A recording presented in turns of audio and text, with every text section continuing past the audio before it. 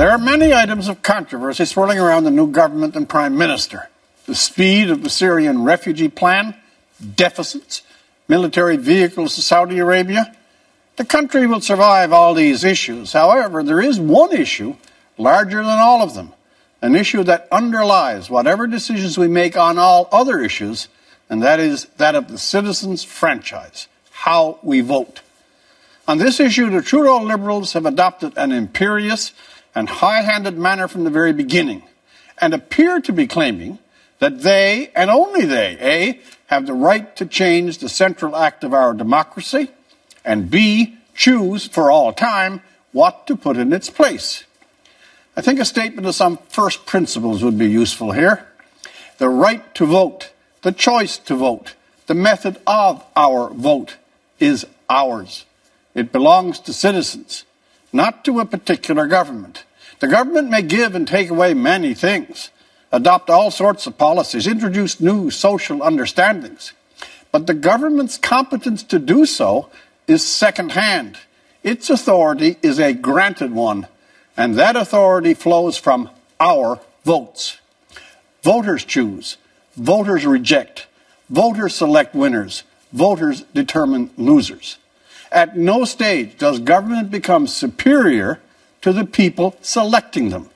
And emphatically, at no stage without the people's consent and approval can a government on its own transient and partisan authority refashion the central act of our democracy. Second principle, if they wish to change the franchise, government, even Mr. Trudeau's, must ask permission to do so.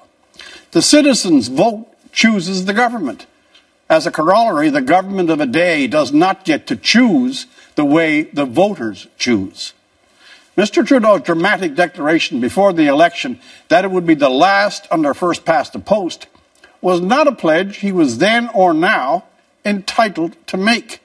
He might wish that to be so. He may even think it would be a good thing.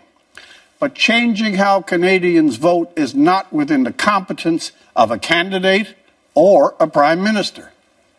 The great edifice of our Charter of Rights and Freedoms flows out of the authority of every Canadian citizen's free vote. Our soldiers have given their lives in foreign wars for the vote. Every democratic institution we have exists because voters, through their vote, have given its sanction. The power of the citizens' vote is the DNA of our democracy.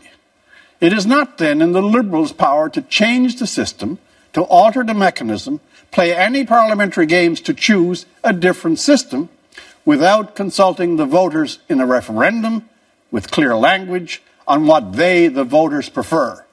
No referendum, no change. The Liberals would be very silly if they tried to fight this proposition. For The National, I'm Rex Murphy.